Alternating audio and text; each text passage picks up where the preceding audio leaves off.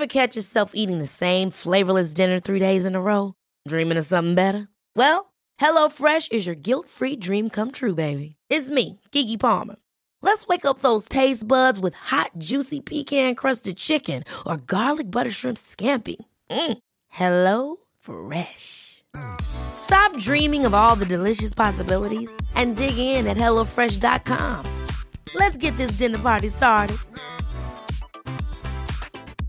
I'm Sandra, and I'm just the professional your small business was looking for. But you didn't hire me because you didn't use LinkedIn Jobs. LinkedIn has professionals you can't find anywhere else, including those who aren't actively looking for a new job, but might be open to the perfect role, like me. In a given month, over 70% of LinkedIn users don't visit other leading job sites. So if you're not looking on LinkedIn, you'll miss out on great candidates like Sandra. Start hiring professionals like a professional. Post your free job on linkedin.com/people today. Burrow's furniture is built for the way you live. From ensuring easy assembly and disassembly to honoring highly requested new colors for their award-winning seating, they always have their customers in mind. Their modular seating is made out of durable materials to last and grow with you. And with Burrow, you always get fast, free shipping. Get up to 60% off during Burrow's Memorial Day sale at burrow.com/ACAST. That's burrow.com/ACAST. burrow.com/ACAST.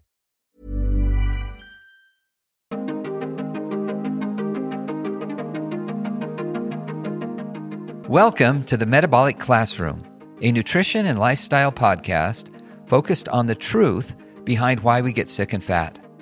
What you're about to hear was taken from a live broadcast streamed on InsulinIQ.com. The Metabolic Classroom is brought to you by Insulin IQ and by Health Code Meal Replacement Shakes. Episode 17, For Heart Health, Fat Matters. We've been told for decades that saturated fats cause plaques that block blood vessels. What if that idea is just wrong? Dr. Bickman and the Insulin IQ team review the simple truths now revealed by science. Yep. In fact, let's just get right to it. It's wrong. This is maybe a shock to some, maybe everyone who's listening. Given how much people talk and obsess over heart disease, and rightly so, it's the number one killer, you think we would know exactly how an atherosclerotic plaque forms in the first place, but we don't. So the focus on the plaque comes from the fact that around the heart and what is feeding the heart, it's blood, the blood that the heart needs for all the heart muscle in order to continue to contract and relax all the time. It needs a lot of blood. And those coronary arteries can become blocked with plaques, or what's called an atheroma or an atherosclerotic plaque. And we know some of the composition of those plaques. We know that there are some fats in there. We know that there are a lot of these things called foam cells, which I will come back to in a great deal, because they are likely very important in this process. But despite knowing the composition of these plaques, we don't exactly know what's happening. So that needs to be disclosed right at the forefront of the conversation. Anyone who's speaking about the formation of a plaque is speculating. And if you are hearing someone who's speaking about the formation of a plaque in absolute terms, shut them off, because they don't know. They're just speculating, and they're speaking with a false authority, which is something I don't want to do. I want to be very cautious in speaking about this. So that's why I'm disclosing that up front. We know the composition of the plaque, and that has led some to erroneously conclude that they know all the process. Now, I'd mentioned these things called foam cells. Foam cells appear to be essential. They are always there at the site of the atherosclerotic plaque. And we think that they are contributing because they are, it really fits in very, very well together. It helps us bring a lot of these pieces together, and in some instances, actually physically bringing things together. We know that inflammation is a very big part of atherosclerosis. In fact, as much as people obsess over LDL cholesterol, and they obsess over it as a marker of heart disease, which is something we've kind of touched on before, LDL is a terrible predictor of heart disease. C-reactive protein, which is a marker of inflammation, actually is a better predictor of heart disease. And it might be because of the foam cell. So very briefly, we have these things in our bodies called macrophages. Macrophages are kind of the prototypical or poster child immune cell. These are flowing through the blood, and they can go into tissues anywhere throughout the body. So you find macrophages all over the body, in the blood and out of the blood within tissues. In the wall of the blood vessels, what can happen is we have a macrophage that engulfs an LDL cholesterol. And as it's eating too many of these, it gets fat. And when you look at this fatty macrophage under a microscope, all these big pockets of fat in the macrophage look like air bubbles. In fact, it looks like it's foamy. It's a foamy cell, and that's why they call it a foam cell.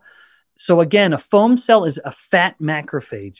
And as the macrophage is eating these LDL cholesterol molecules, it starts to secrete pro-inflammatory proteins or cytokines like C-reactive protein. So these foam cells appear to be an essential player in the process of an atheroma or an atherosclerotic plaque developing. Now that's all kind of background. Now the first study that I wanted to highlight in the metabolic classroom is a study published in 1979 by this legendary pair. And I do mean that. These guys are serious scientists, won the Nobel Prize, Brown and Goldstein. And at the time, they were at the University of Texas, San Antonio. And I think that's where they were. The name of this article is Binding Site on Macrophages That Mediates Uptake and Degradation, and so on. It's published in the journal PNAS, again, 1979. What they found, the gist of it and why I'm touching on it, is that they would incubate macrophages with LDL cholesterol, native LDL cholesterol. In other words, LDL cholesterol that it was just innocent, normal LDL cholesterol. Indeed, most of the LDL cholesterol that the average person has flowing through the blood. And you couldn't make the macrophage eat or consume or engulf that LDL. They just would sit there and hang out together as good little buddies, sitting at the bar. It was only when the LDL molecule had been altered in some way, and I'll come to that more in a moment, then the macrophage sensed that altered LDL as a problem and engulfed it. So there has to be something that happens to the LDL, not the LDL alone. That's the problem. Something must happen to it. So that's sort of the first takeaway. One of the key things that happens to it is that it gets oxidized. Now, the next article that I would refer to, and we have links to these, is an article published in 98, and this is in the journal Cell, and the name of the manuscript is Oxidized LDL Regulates Macrophage Gene Expression, etc. And what they found was that when LDL had these bioactive lipids in it, then the macrophage would consume it. And the bioactive lipids in particular were these molecules called 9 and 13-HODE, H-O-D-E.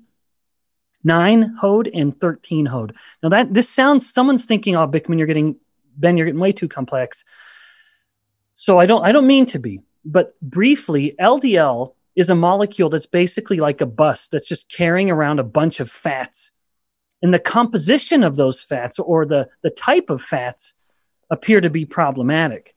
And if some of those fats are oxidized, then that LDL molecule carrying those oxidized fats, it now gets sort of flagged as problematic, and the macrophage will try to get rid of it. It's because oxidized lipids are very dangerous, or also they're referred to as lipid peroxides. They can move through cells and move through membranes and create oxidative stress anywhere throughout the body, including in the mitochondria and including in the nuclei, which could perhaps result in mutations to genes. So we have these LDL molecules that get enriched with these oxidized lipids, 9-HODE and 13-HODE, and now the macrophages will greedily start engulfing these LDL molecules. It's almost like the macrophage knows this oxidized LDL is so dangerous, and the macrophage's job is to clean up dangerous stuff. It is thinking, I'm going to take this for the team. I'm going to engulf these oxidized lipids. It's going to hurt me, but it'll be better than the alternative. And so the macrophage sort of becomes the hero in this sense. But as a person has too much of these oxidized LDLs, the macrophage is losing the war. And so you have more and more macrophages accumulating in an area, more and more oxidized LDL. And we'll come back to how that happens, the oxidized LDL. But then we have what is likely the formation of the core of the plaque. And it's this accumulation of these LDL molecules, oxidized LDL, and these foam cells or these macrophages that keep eating it. Now, what's so important about this now, and everything I've been touching on so far is very interventional, mechanistic data. We know these things. Here's the first bit of evidence where it's more speculative. There's in 1998, this manuscript has the title "Strong Increase in Hydroxy Fatty Acids, etc." They found that people with confirmed atherosclerosis had up to 100 times more of these oxidized LDL molecules. So these LDL molecules that had this 9-hode and 13-hode. So they had 100 times more of this oxidized LDL than people, up to 100 times more than people without atherosclerosis. And remember, these are people with confirmed atherosclerosis. And importantly, these molecules, 9-hode and 13-hode, which appear to be the most reactive of all the oxidized lipids and appear to be essential in a macrophage pulling in this oxidized LDL molecule, they are derived from one particular type of fat. This is an omega-6 polyunsaturated fat called linoleic acid. You do not get these oxidized lipids from saturated fats. You do not get these oxidized lipids from monounsaturated fats, which is what most of the natural fats in the human diet consist of. Overwhelmingly, when you look at ancestral fats coming from animal fats and fruit fats being coconuts, avocados, olives for the most part, they are almost totally saturated and monounsaturated fats. And this omega-6 polyunsaturated fat, linoleic acid, it exists in nature, but to very, very low levels. We now eat over 50,000 times more of it than we did 100 years ago because it is in every processed food. And that is things like soybean oil, canola oil, corn oil, the so-called vegetable oils. So again, back to the data here. This study, the next study, and this was published in 2012, and the lead author is Christopher Ramsden at the National Institutes of Health, and the title is Lowering Dietary Linoleic Acid. They actually took people and had them change their diet to cut back on linoleic acid, this omega-6 polyunsaturated fat. And they found that the levels of 9-hode and 13-hode, including in the LDL, dropped significantly. So they could directly lower the levels of these very reactive oxidized lipids. Importantly, they didn't do it by cutting back saturated fat because saturated fats don't contribute to these. So I'm sort of making the case here that our view on dietary fat has been totally wrong. We vilified saturated fat because saturated fat can, in some instances, increase LDL. But remember, LDL isn't the problem. It's a problem when the LDL is oxidized or it has these oxidized lipids that are almost entirely derived from linoleic acid, which is a polyunsaturated fat. Now, let's continue a little more with the actual mechanistic studies as I'm kind of nearing the end of this topic. There are two studies that I think are very compelling because it is as close as we can come to an actual clinical study, taking people, splitting them up into two groups. And that's what these two studies did. And they followed them for years. So this is incredibly uncommon. It would not be done again today, nowadays, partly because you couldn't get ethical approval for it like they were able to back then in the 60s, which is where these data kind of originate from, and they were just sort of rediscovered. So they took people into two groups. One, you eat saturated fat as your primary fat. The other, you eat this more polyunsaturated fats from these vegetable oils, so-called. And so the first of these two studies is published in 2016, but it was a reanalysis of data from decades ago, from the 60s. Both of these are. The first is called a reevaluation of the traditional diet heart hypothesis. And the other one is the Sydney Heart Study, where it's entitled "Use of Dietary Linoleic Acid for Secondary Prevention." Now, both of these, what they found was that they had significant groups of people, and they had the two groups. They split them up into the two groups that I just mentioned. One group eating more saturated fat, one group eating more polyunsaturated fat, mostly omega-6, linoleic acid. And guess who died the most? It was the group eating the higher amounts of linoleic acid. They had higher overall mortality, so actually died at a higher rate. And then in the Minnesota reanalysis data, they found that heart disease was the same. It wasn't heart disease that was killing them. But in the Sydney diet heart study, so this other kind of corresponding data set from Australia, they found that, in fact, death from heart disease was significantly higher. This is the closest we can come to addressing the concerns when people say, well, saturated fat will kill you. Our response can be no, because the closest studies we have, the two things we have that approach a clinical study, the Minnesota coronary experiment and the Sydney diet heart study, absolutely refute that hypothesis, which is why it wasn't published at the time. It took a reanalysis of old data that the scientists found too inconvenient in order to really find the truth of it, which was that the group eating more saturated fat lived longer, had lower mortality, and in fact, lower heart disease deaths than the group eating more linoleic acid. And then one last comment on this was a published study just from 2 weeks ago in the British Medical Journal. And we will make sure this link gets in there because I wasn't intending on describing it. I just had to because the data is coming still in real time. This is absolutely a correlational study. So it's just surveys. In this instance, it was from 21 countries involving tens of thousands of people. And they found that one of the strongest links to heart disease death and an overall death was eating refined grains. Now, that brings in a new angle here. I would only mention that because that further takes the attention away from saturated fat. They didn't find meat was the problem in this correlational study.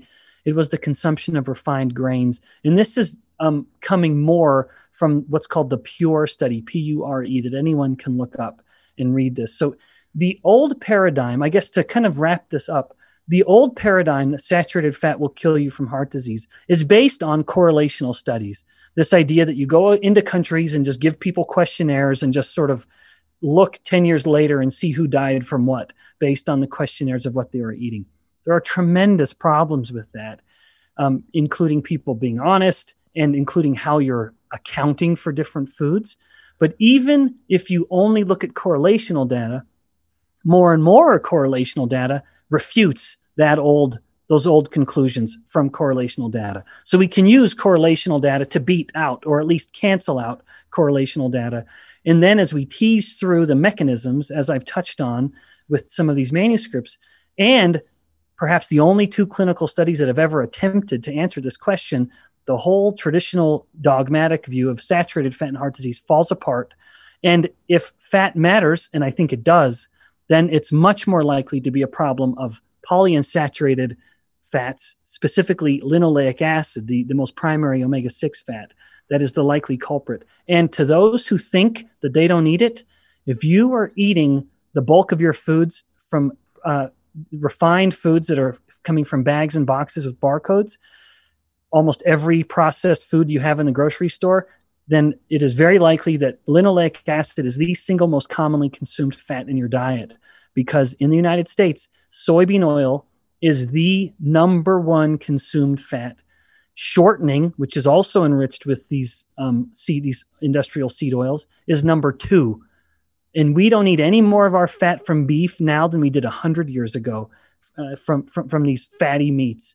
And so even there, the correlation starts to fall apart. And that's the lesson. That's the metabolic classroom. So fat matters when it comes to heart health, absolutely, but not the way most people think. Fantastic. Awesome. That's awesome, Ben. Wow. Yeah, good. Well, let's spread the word. Everyone listening, spread the word. Yeah, spread the Share word. These studies with your friends and educate them. Yeah. Well, Ben, it was interesting. When I first got into this space, 10 years ago, the first thing I heard about was Dr. Atkins, dying of heart disease. And I thought that was true, and that is not true. It's not true. It's a myth. That poor guy was so vilified. Unfortunately, one of the reasons the views on saturated fat persist is that there's a disconnect between the disciplines, where you have individuals that are biochemistry professors, and they understand the properties of fat, being that saturated fat will stack together very nicely in nature. Just pure saturated fats, these triglycerides will store together will stack together. And so you have a solid fat, as opposed to these unsaturated fats don't stack together. And so they're a liquid at room temperature or even body temperature. And so they will, of course, at body temperature, the saturated fats are also liquid, but they will say, I've heard very intelligent professors in biochemistry say, this is why we don't eat saturated fat, because the saturated fat will stack up and create the atherosclerotic plaque. That is absolute bonkers. We know, and so the disconnect is you have a biochemist speaking as if he or she is a physiologist. And the physiologist, in contrast, might not know some of the details because they don't understand lipid biology. They're not biochemists. And so you have to be able to look at atherosclerosis as it's sort of this hybrid discipline, in understanding the nature of lipids, but not just the chemistry of the lipid, but also in the context of human physiology. So the old idea that the saturated fats are stacking up and that's the basis of the plaque, that is absolutely fundamentally incorrect. So I have a couple questions. So your linoleic acid, if that is prevalent in packaged food, when we eat out, that's the kind of fat we're probably getting at restaurants. We talk about, consuming fat from animals and from fruits as being the healthy sources. But this isn't really like the first couple studies you brought up. This isn't really an insulin issue. This is all about quality of fat, right?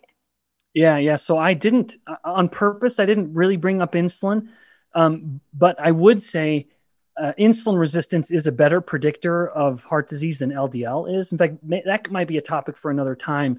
Yeah. Insulin also directly stimulates the production of cholesterol in blood vessel walls, where you wouldn't have to say have LDL come and drop off the cholesterol. Insulin is directly stimulating that production of, and perhaps accumulation of cholesterol. Can you speak a little to the idea that linoleic is harder to get rid of once in our body? Do you know that idea? That wouldn't necessarily be true. The body does have a pathway of metabolizing linoleic acid. And we do know that the more linoleic acid you eat, the more you do accumulate it in your fat cells. But just like you would any long chain fat, the body can burn linoleic acid and other polyunsaturated fats and monounsaturated fats, and of course saturated fats, which the body burns perfectly well. So the idea that they're harder to get rid of, I don't think that's justified. It will have a turnover rate like essentially any fat would. But when it comes to the fat cell and the rate at which the body burns fat, the brain is a bit of an exception. But in general, the longer the fatty acid, the less inclined the body is to burn it. The shorter the fat, the more inclined. So when you get to a fat that's 18 carbons, which is pretty long, which is what linoleic acid is, it's not going to be burned as readily as, say, palmitate or getting shorter and shorter. Okay. Did you have a second question, Carly? Those were it. Okay. Hey, Jack, I got a question, Jack. This might be going down a different hole, but at Instant IQ, we talk about not eating foods from a box and a bag. Ben, can you talk about the process of processed meats versus getting meats from their, not processed, just getting a steak and sticking it on the grill and firing it up? Yeah. So importantly, when it comes to eating prepared foods, my view on omega-6 is, then I'll answer the question. Omega-6 appears to be essential, though. So lest anyone think I'm totally vilifying it, as happens so often. Something is there, and it's there for a reason, which is why you do find linoleic acid in every animal fat, and probably to trace amounts in virtually every fruit fat. But definitely every animal-sourced fat, you're going to have some linoleic acid. You'll also have some alpha-linolenic and DHA and EPA, which are the omega-3 polyunsaturated fats. Those are essential fats. Unfortunately, we've tipped the scales way too far. Our best guess is that a traditional or ancestral human diet had a ratio of omega-6 to omega-3 of around 3-1. So we were, on average, our ancestors would be eating 3 times more linoleic acid than they would, or omega-6 than they would omega-3. And that appeared to be perfectly healthy and natural. We are now at a point of 20-1, if not even higher. So we've blown that proportion out wildly. I would say the closer you can get to kind of that 1-to-1 range, which coincidentally is what we have in the health code shake, then the better off you're going to be, because omega-3 and omega-6s tend to compete for the same metabolic pathways. And so if you've skewed your omega-6 way too high, what you run the risk of doing is almost counteracting the omega-3s that you're eating, this other essential fat. So that's part of the problem with the ratio that's so skewed. And I would encourage anyone to sort of keep that in mind when they are looking at prepared foods. Now, when it comes to processed meat, which is so vilified, that is not going to be a problem, if it's a problem at all. Very, very big if. That's based totally on correlational studies. And unfortunately, when you ask someone questions about processed meat, there's so much nuance that's totally lost, including how they actually are counting processed meat, what processed meat is considered. They would say, well, you can eat like a big whole ham sandwich, and those are deli cuts of ham, and that's processed meat. And that whole thing would be counted as processed meat. And they would just sort of discount the bread, for example. And that's part of the problem with these correlational studies. So if processed meat truly is a problem, it's not a problem. And it's such a big if. I don't want anyone to think I'm actually endorsing that idea, because I'm actually not. I'm very, very skeptical of that association. If there is an association, it would have more to do with the preservatives, like the nitrates, for example, that are put in the meat, rather than the fats and the proteins. So it wouldn't be the composition of the natural meat that is used to create that. It might be some of the other chemicals that are put in. And there is a little evidence to suggest that those chemicals are carcinogenic, but the idea that it's at the amounts anyone would be eating, is it actually carcinogenic in the body? That absolutely is something that is debated and ought to be debated, because the evidence is just simply not clear.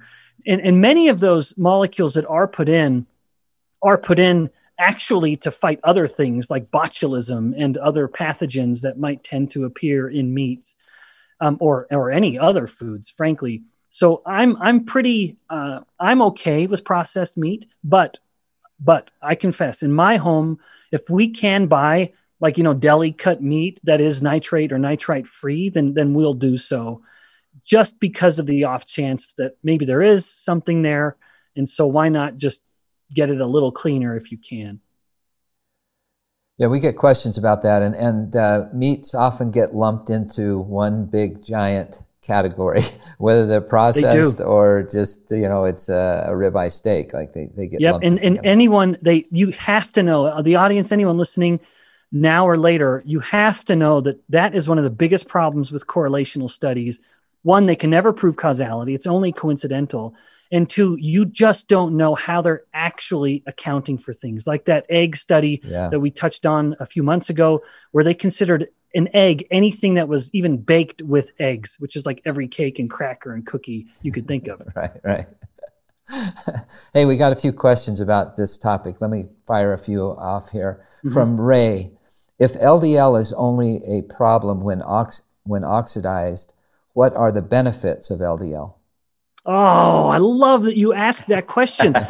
So I love that you asked it, because what I could have presented here in talking about heart disease is a totally different theory, which is that plaque formation actually starts because of an infection in the blood vessels.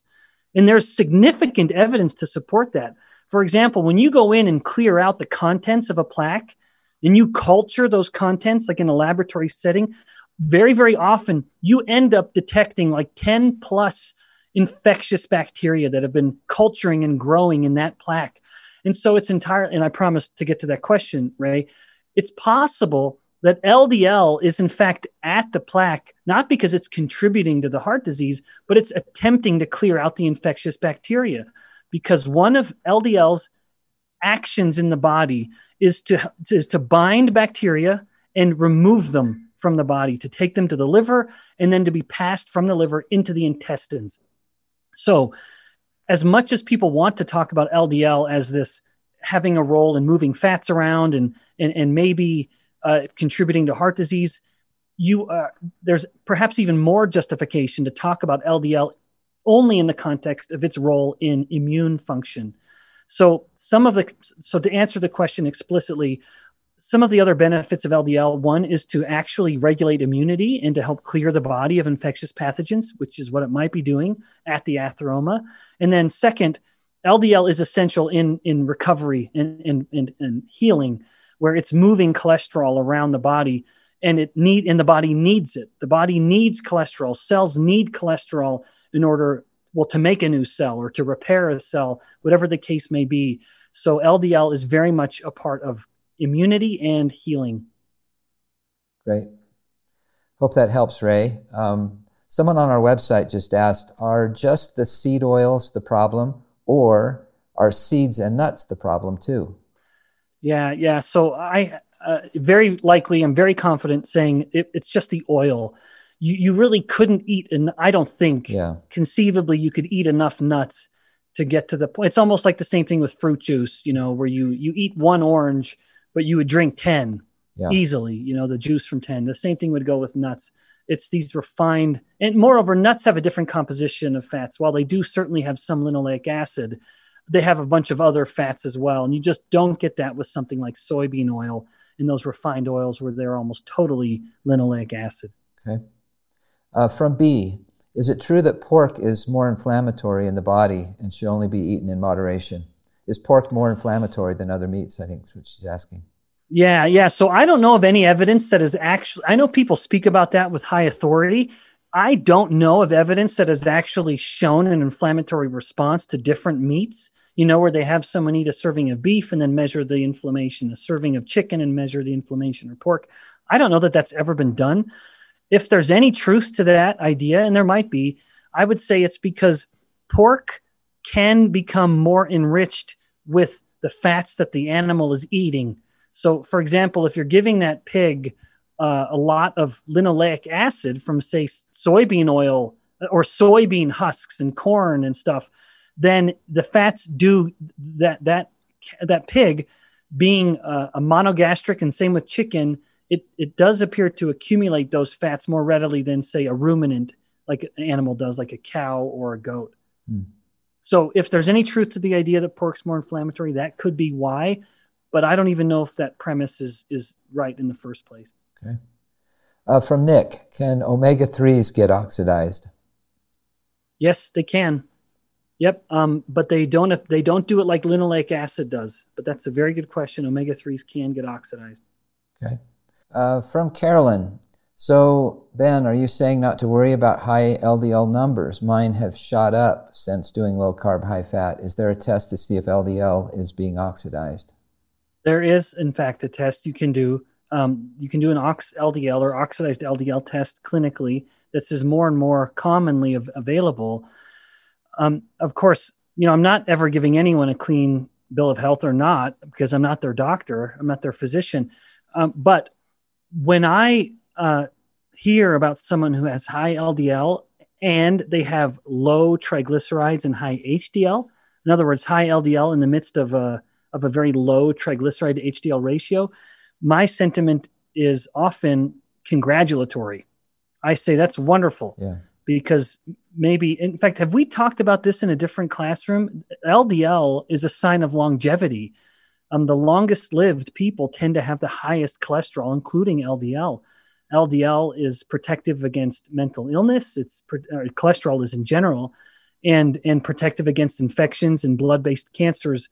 So my comment again, if it's high LDL, but in the context of low triglyceride to HDL ratio, then you're probably going to live a long, healthy life. Yeah. Great. Well, any other Any other comments from the team here, from the panel, with regards to this topic? If not, we're going to take a few other questions. Just glad we're covering it. Yeah, that's right. Yeah, I'm glad too. We may have to cover other aspects of this same thing because it certainly gets talked about a lot. And Jack, Dr. Brake talked about this yesterday. If you are concerned about your heart health, obviously, go to your physician, and they can order a calcium score, and that's a good way to look at your heart health, because my cholesterol is really elevated above 300, and so I had a calcium score done, and it was 0. I have no plaque in my arteries. Before everybody goes and orders that, one thing I think that I have heard about those is that if you're under 40, it's not going to do a good job at showing you much data because your plaques are less stiff or whatever. Have you guys heard that? Yeah. So you can have plaques that aren't calcified. Yeah. And that wouldn't detect it. So it could be a soft plaque. But never, to Rich's point, there is good evidence to show that looking at coronary artery calcium is a very, very good predictor of heart disease, because that's like the rubber meets the road. That's what LDL is only attempting to determine or to predict. And so a CAC score, well, to Carly's point, it won't get everything, but especially as you start to get older, then it is pretty accurate at telling you the state of your blood vessels. And I'm pretty damn old, Ben, so... Yeah. There's a great documentary. But hey, you still act like a 15-year-old, Rich. So you're doing something right. There's a great documentary that looks at the production, the invention of that test, the calcium score, and stents, which came out at the same time.